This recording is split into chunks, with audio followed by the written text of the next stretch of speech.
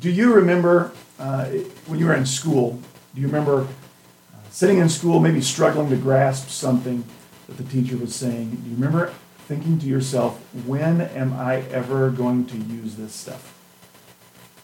You ever say that? I remember sophomore year geometry. So 16-year-old me was sitting in class, and my teacher was going through proofs in geometry. Do you remember doing proofs in geometry? Now, I know now that those were developing some logical reasoning skills, but boy, to 16-year-old me, I sat there thinking, there's got to be something more useful we can be doing, as Mr. Smith went line by line through those things. When am I ever going to use this? And that didn't stop in high school either. In college, I got a degree to teach history and English, and for the English side of that, I had to take a class called The History of the English Language. And it was just about where language itself came from, and especially the English language, and man, what a trip. Like the second day of class, Dr. McCran, our professor, he was talking about where sounds come from in the body. This is what we were doing, how our mouths and throats and diaphragms work together to make sounds, and we were practicing these things. He was asking us to participate. And people in the class were going, and he's like, no, raise your soft palate, and and I was looking around in this classroom full of mostly grown people were making goat noises, and I was just looking around thinking, I'm paying for this. What is even happening right now? There's no way what is happening right now is going to help me teach someone to read and write at a later date. But there we were. Now I know I spent a dozen years as a teacher in public schools, and I am a proponent of a well-rounded education for all kids. And sometimes, kids, the answer, like I told my youngest recently, sometimes you're going to use this, you need to know this because you need to pass this class. And sometimes that's enough. But if I'm going to be completely honest, and since I'm preaching right now, being completely honest is probably the best idea. But if I'm going to be honest, occasionally when you are reading the Bible, you can say to yourself, am I really going to use this? Do I really need to know this? If you've ever done a Bible reading plan where you try to read through the Bible in a year or in a couple of years, Genesis is great, Exodus is great, and then you get to about chapter 25 of Exodus, and you think, oh man, there wasn't much going on there, and so you persevere through chapter 26, and it was kind of the same. And so then maybe you turn forward in your Bible and you learn the last 16 chapters of Exodus are like a giant blueprint for building the tabernacle. And if you persevere through that, your reward is you get to start Leviticus. And don't get me wrong, we can learn some fantastic truths in those passages. That they point to Jesus in remarkable ways. But those truths aren't that self-evident. And it's pretty easy in reading those passages to think, when am I ever going to use this? How is this going to affect me? Well, I don't want to scare you off this morning, but we're about to read our passage. It's only 4 verses in Romans chapter 4.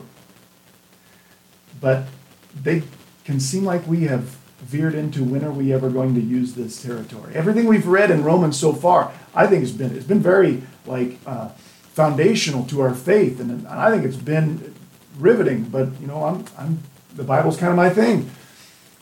But then today, Paul's going to bring up Abraham's circumcision again, which is not a great topic to think about, and the timing of that, and how the timing of Abraham's circumcision can somehow make him our father, and it can seem kind of weird and kind of hard to understand, and it can seem like we have veered into when am I ever going to use this territory. But as I studied these verses, I found that they were pretty practical as far as they speak to us where the rubber meets the road in what we do in church. They speak to us, Paul's talking to us about the relationship between our justification, when God deems us to be legally righteous in his heavenly courtroom, this passage speaks to the relationship between that, our justification, and the rituals that God prescribes that we do. So that's where we're going to go. Let's read our passage today, this morning. It should be on your screen, Romans chapter 4. We're going to read verses 9 through 12. And they read this way. Is this blessing then on the circumcised or on the uncircumcised also? For we say, faith was credited to Abraham as righteousness. How then was it credited? While Abraham was circumcised or uncircumcised? Not while he was circumcised, but while uncircumcised. And Abraham received the sign of circumcision, a seal of the righteousness of the faith which he had while uncircumcised, so that he might be the father of all who believe without being circumcised, that righteousness might be credited to them. And the father of circumcision to those who not only are of the circumcision, but who also follow in the steps of the faith of our father Abraham, which he had while uncircumcised. I want to start this morning by just telling you the main idea right from the beginning. I got to scoot my screen over so you can see all that. The main idea of Paul's passage this morning is this: there are no rituals required for justification before God. That's Paul's main idea in this passage this morning. As we dig through this, that's what we're going to see is his main idea, and I just want you to notice that, to know that right from the jump, because this can be a little bit difficult to bring the main idea out of. That's where we're going. There are no religious things you or I have to do before we can be justified before God. There are no religious rituals without which, like if we haven't done this one or that one, we're not okay with God. Nothing like that. There are no rituals that are required for justification before God. Paul's been teaching about how people are justified. We should sort of already know this because Paul has been teaching. The main idea of the book of Romans is that salvation, justification before God, comes by faith alone. It's a gift of God's grace that God gives to those who believe. The main idea, early in the books, Paul said that the only way God will point his power at people in a way where they are saved instead of condemned is through the gospel. And Paul taught the gospel in Romans 3:21 and then following to those who need it. Before sharing the gospel, Paul told us we all need it. There's none of us who are righteous based on our own behavior. If we stand before God simply hoping we were good enough to be accepted by God, we're going to be in real trouble. We're going to be, Paul says twice, without excuse before God. Nobody's going to stand before God and be able to offer an excuse. Well, God, I didn't know. Nobody told me this or that. I won't re-preach those sermons, but no one will stand before God and hear God say, you are good enough based on the way you lived your life to enter into eternal life. But the good news is, the gospel is that God has done something that allows people, ungodly people, sinners, to be counted, judged, deemed righteous before God. That is the good news. That is the gospel. God did that at the cross. That's why Paul said, no one can boast in our position before God because none of us have done anything to make ourselves righteous before God. We've been given a free gift of righteousness that God promises to give to all those who believe in what Jesus did at the cross. He was paying the punishment your sins deserve, my sins deserve. We believe in that. God gives us a free gift of being legally righteous before God. That's the only way any of us will be counted righteous by God, is if we come to believe in Jesus Christ and what he did at the cross. Now, I know that can sound too good to be true. I know the main objection to the gospel goes something like this. That sounds too easy. Like, I don't have to do anything for God to count me among the righteous. I only believe it can't be that easy. Always remember, the answer to that objection is it wasn't easy. Your salvation wasn't easy at all. It wasn't easy for God to give his one and only Son and watch him suffer and die at God's own hands. God the Father put his Son to death when his Son had done nothing wrong. The reason God did that is because someone had to pay for your sin and my sin. It was either him or it was us. It wasn't easy for the Lord Jesus to hang on the cross, to be humiliated. It wasn't easy for him to bear our sin in his body on the cross and to suffer under the wrath all of our sins deserve. That wasn't easy at all. Yeah, but, someone might say, it's too easy for me. It couldn't be that easy for me that I merely believe in what God did and he counts me righteous. Well, the answer to that is this. Your salvation isn't about you. It's about God. It's what Paul taught us in Romans 3:25 and 26. That the cross was God demonstrating his righteousness. You being counted righteous to God. Christianity is not about you proving to God that you are good enough for him to accept. The cross was where God proved that he was good enough. He was righteous enough to punish sin because he's just, but to also forgive sinners because he's merciful. And so we should already know that faith alone, a free gift alone, is the only way anyone is counted righteous before God. The gospel, though, has always been difficult for people to believe because we want to earn our keep. We want to deserve our place before God. But Paul said last week in the passage we studied, our main verse, Romans 4:5, that the one who does not work, this is on your screen, the one who does not work but believes in the God who declares ungodly or wicked people to be righteous, that kind of faith is credited to people as righteousness. So really, before we get to this passage, we should know there's nothing I can do to make myself justified, not guilty before God. There's no religious thing. There's no behavioral thing. We should already know, but Paul, because he knows, he's heard all of the arguments against the gospel in his career as a missionary, he's heard them all, and as he sits down to write this letter to the Romans, he anticipates their objections. And so today, he anticipates somebody saying to Paul, there has to be certain religious things people must do before they can be okay with God, acceptable to God, righteous before God. And so here's what Paul's going to do. He pulls the example of Abraham's circumcision out as sort of our test case and example in today's passage. And he's going to use circumcision not because it is an example of a religious ritual. It is the foundational religious ritual of the people of Israel. And Abraham is the father of the Israeli people. And so Paul's test is sort of this. If Abraham's circumcision had anything to do with his faith, then religious rituals probably have something to do with our justification.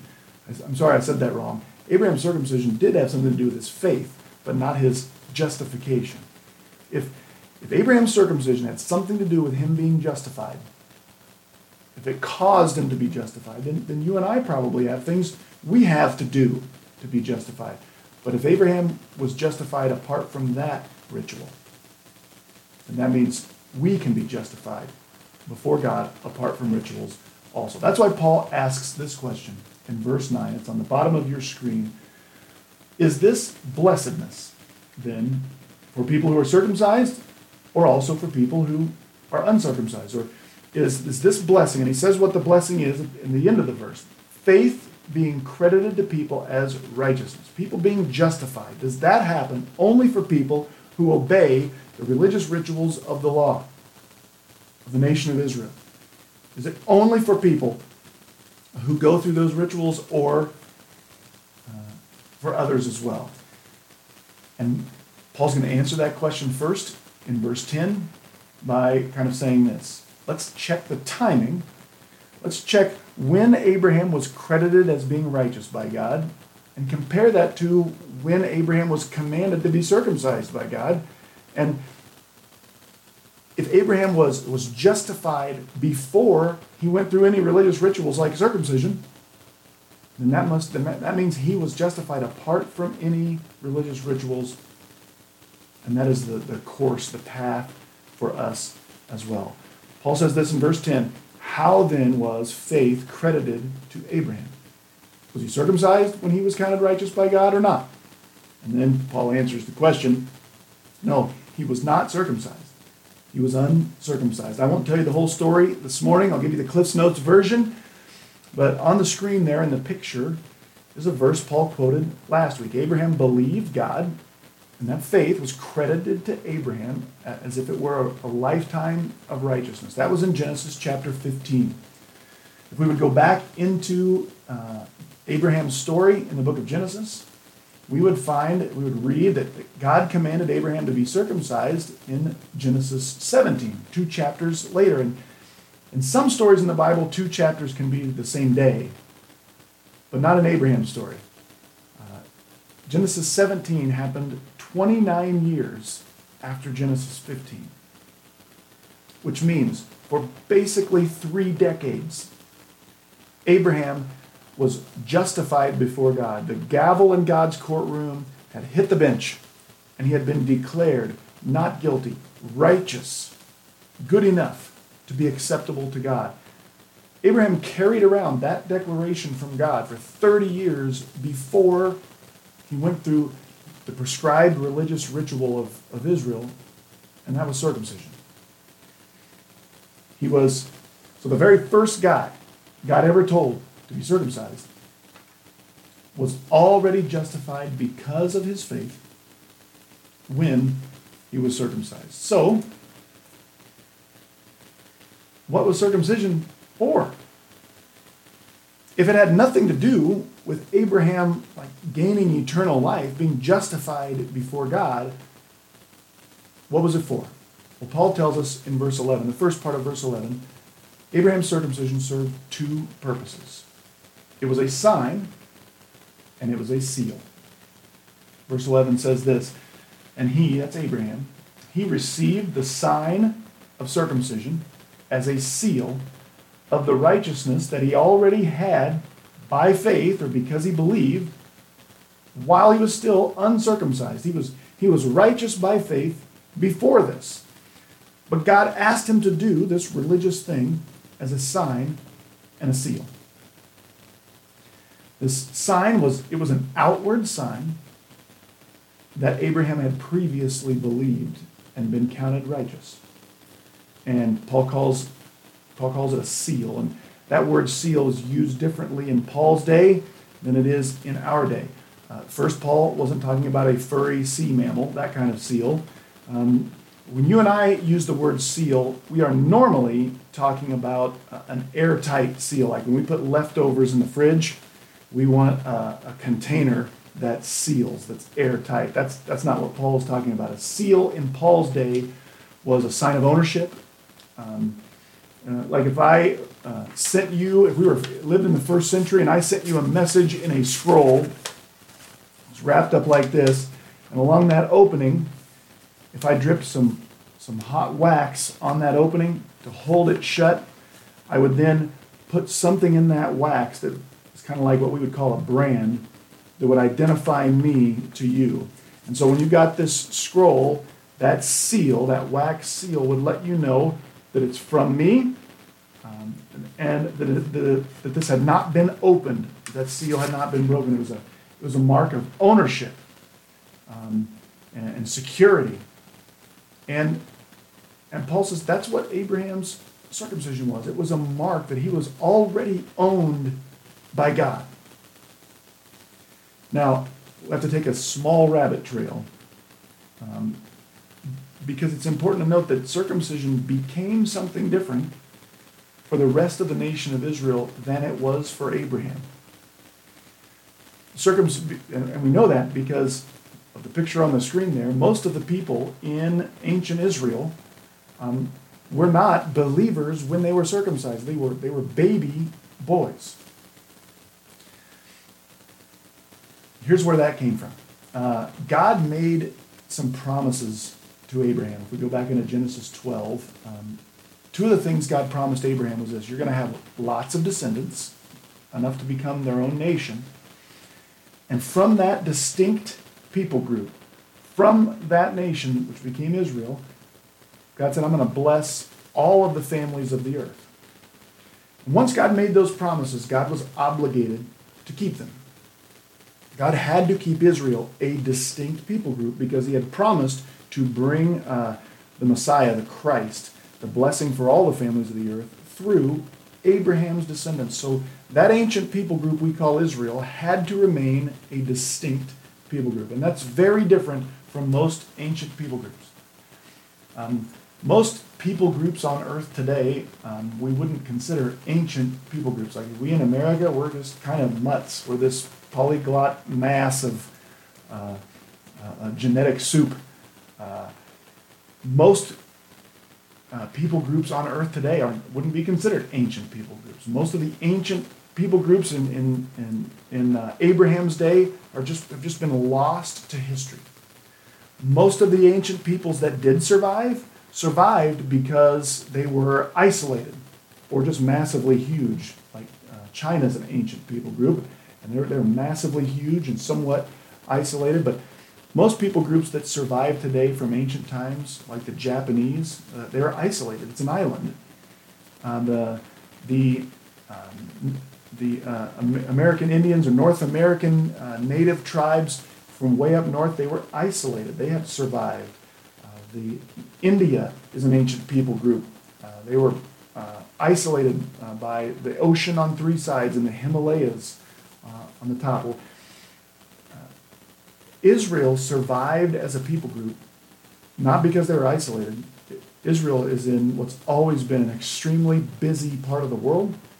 Most of the ancient people groups from that part of the world have just, melded into other civilizations. But God promised.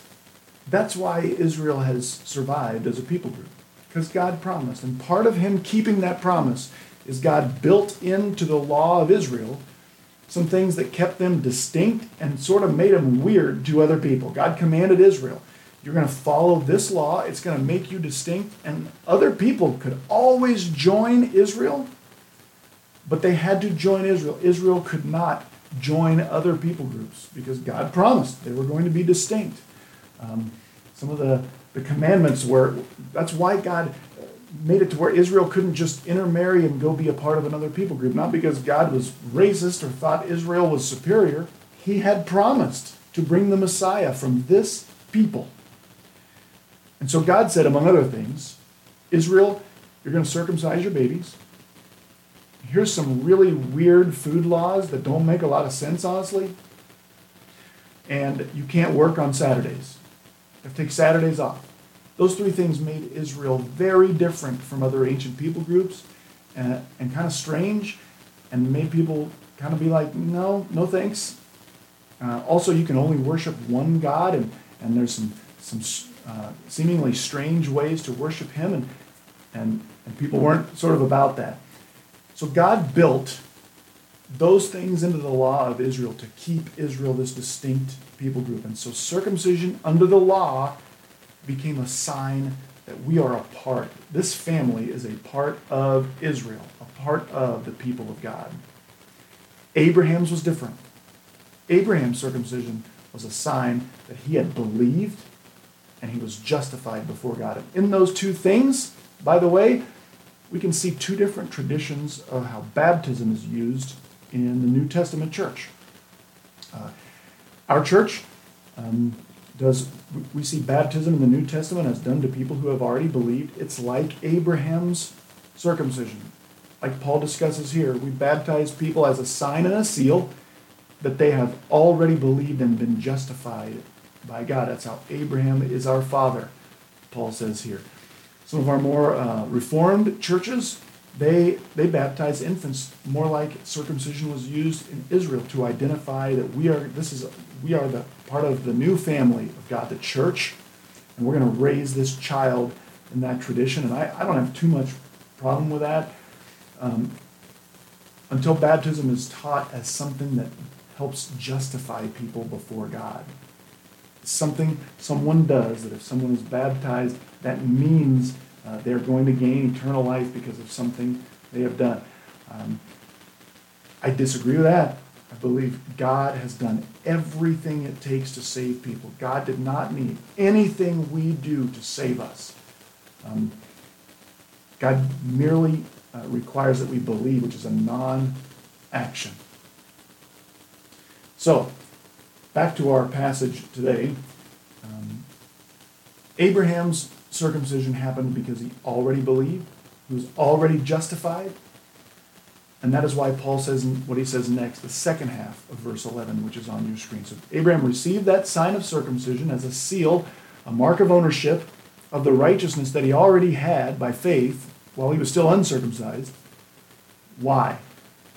So that, Paul says, Abraham would become the father of all of those who believe but have never been circumcised, that they too could have righteousness credited to them. Who are all of these people that believe but have never been under the law that requires circumcision? That's us Gentiles. That's us barbarians, Paul calls us earlier in the book of Romans. Abraham, Paul said, became our father by being justified by faith. Now, how can Abraham be said to be my father, your father, if we are not of Israeli descent? I want to give you another example that illustrates that. Who is the man that is normally called the father of our country, the father of the United States? That's George Washington. Is George Washington called then our father because we are genetically descended from George Washington? No, none of us are. He didn't have any biological kids. But George Washington can still be called rightly the father of our country because he established the pattern that led to the United States becoming what it became. Here's how, after the American Revolution, here's the things George Washington had going for him. He was uber popular and uber famous. He was uber rich, and he was uber powerful. He had control of both the government of this new country and the military of that new country. And in all of human history, you know what people who had those things going for them had always done? They had made themselves king or queen.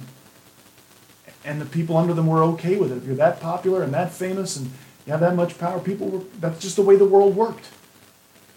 But George Washington did something different.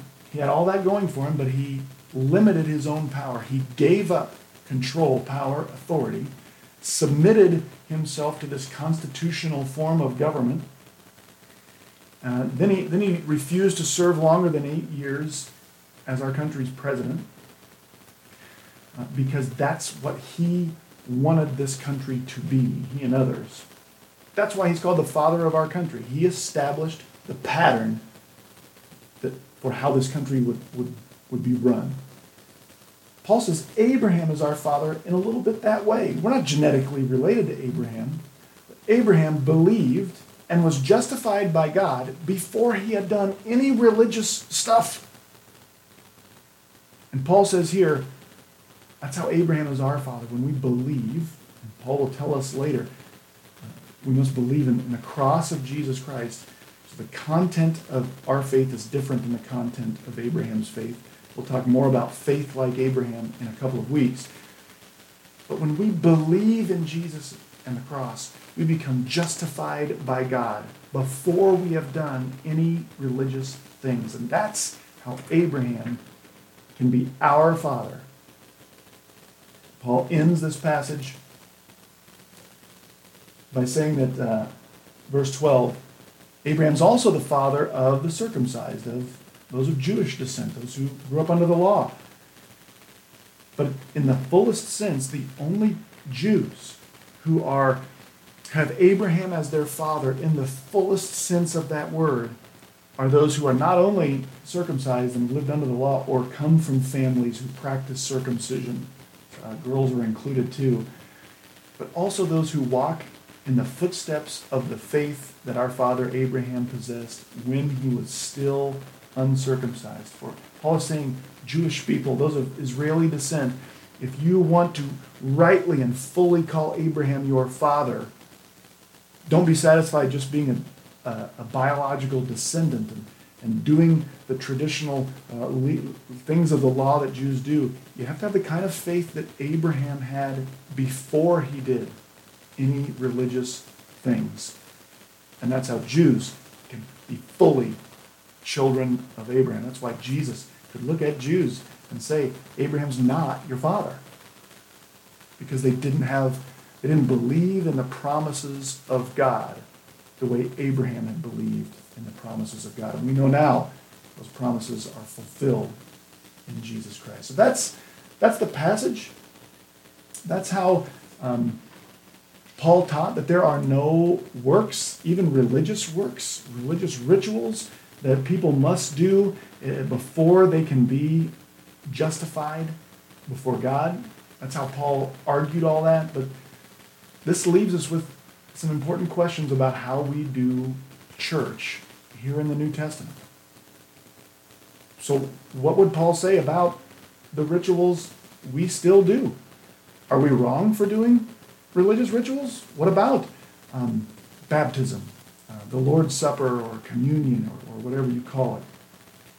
What about membership classes or confirmation classes? Or what about fasting during Lent, like many people are doing right now? Which ones of those are necessary in order for someone like me or you to be justified before God, for God to count us as righteous enough to inherit eternal life? Which ones of those religious rituals or rites must we have done before we can be justified before God? Based on today's passage, how do you think Paul would answer that question? Paul's whole point is Abraham was justified before he did any of them. And he is supposed to be our father. That's the kind of faith we are supposed to have.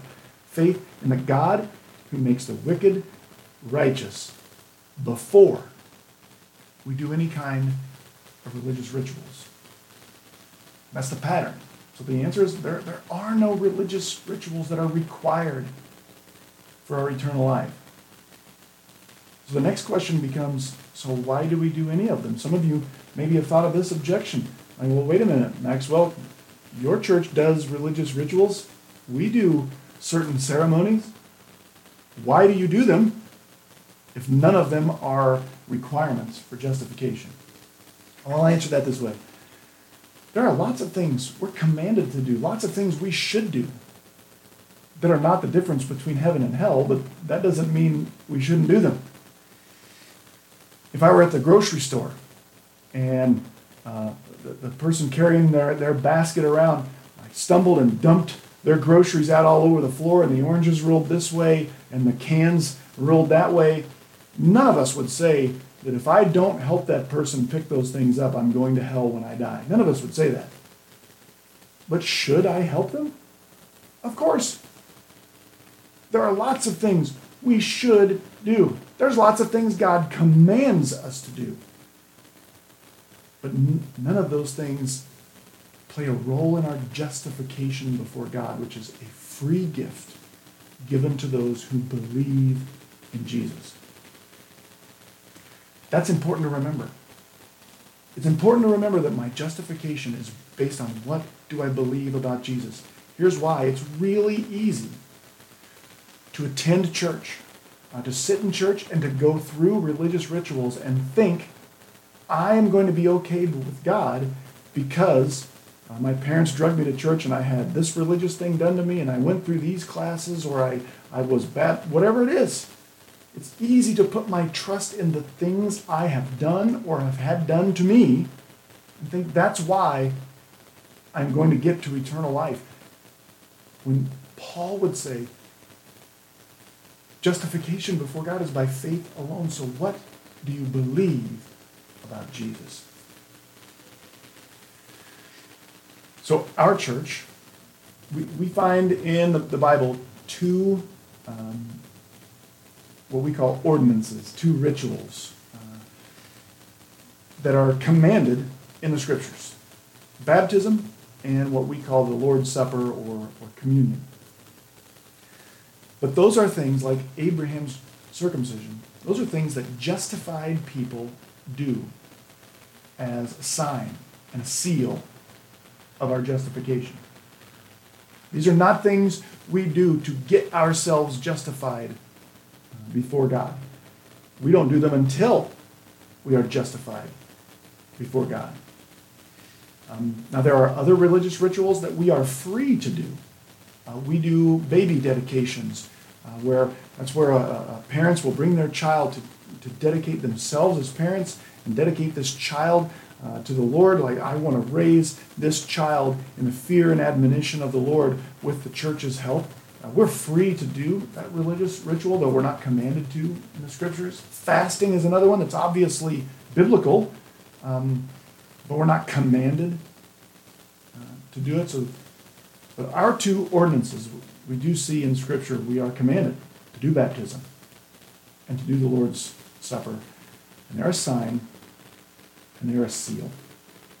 I would compare them somewhat to, I wear around on my body a sign and a seal of a ritual I went through. You can see it here. This is my wedding ring. I'm married to a lovely lady named Rachel, and Rachel gave me this ring at our wedding. I don't know if you've noticed, I haven't been wearing that ring, and I'm just as married whether I am wearing it or not. In fact, if I had been allergic to gold or something, or if I worked in a field where it was dangerous for me to wear a ring, if I had for whatever reason decided not to wear a ring, I would still be just as married to Rachel, whether I wore the ring or not. I choose to wear the ring because it's a reminder to me, and it's a sign to everyone else that I don't belong only to me. I also belong to Rachel. It's a sign. It's a seal. That's what baptism and the Lord's Supper are in the New Testament.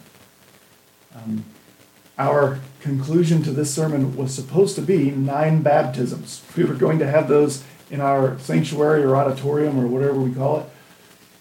At the conclusion to this service, I've met with these 9 people and I've heard testimony of their faith. They believe that Jesus died under the wrath of God. Their sins deserved. Jesus took their place. And by their faith, they're justified already.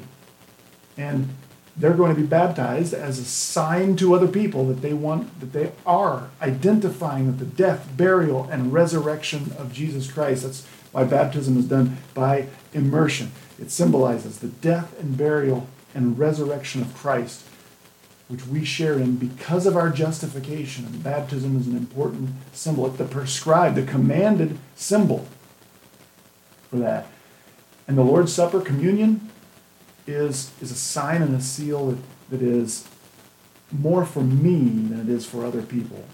It's more of a private reminder. Jesus said, as often as we do communion, we're to remember him. We take that bread, which Jesus said symbolized his body, and when we break it, we're reminding ourselves of the tremendous price that was paid for our redemption, our justification. When we drink the cup, we're reminded of the blood that was shed so that we can live. And when we put those things inside of us, we are reminding ourselves of our mark of ownership, of whose we are, who bought us, and at what price. I wish right now we were doing baptism, and someday we will, when the coronavirus thing allows, we'll do that, and I hope you are here for that. But I want to ask you, just as we close, what is it you trust in for your justification before God? Is it the religious rituals you have done or that have been done to you? Or is it simply that you believe that what Jesus did at the cross, he was doing in your place? Because justification, according to Paul and the rest of the New Testament, is a gift that God gives to those who believe that Jesus paid the price their sins deserve. Pray with me and we'll close our time together. Father God, I thank you so much for the amazing gospel of Jesus Christ. It is so gracious and so amazing. Sometimes it's hard to believe. We want to do something. We want to be able to point to something we have done to make ourselves acceptable to you. But you've told us in your word that there's nothing we can do. We are without excuse. We are unrighteous. But you demonstrated your righteousness to judge our sin at the cross and to save unworthy sinners like us. God, I pray you to lead us to, whether it's baptism or the Lord's Supper, to do those not as a way to try to be acceptable in your sight, but as a way to remember and to demonstrate the seal of our faith. And God, if there are people tuned in today who have never understood that gospel, I pray you to lead them to just tell you, Lord, that they believe that Jesus paid it all. He suffered every bit of wrath your justice deserved on their behalf. And I thank you for the promise that by believing, each of us can be justified before you. We love you, Lord. Thank you for your word in Jesus' name. Amen.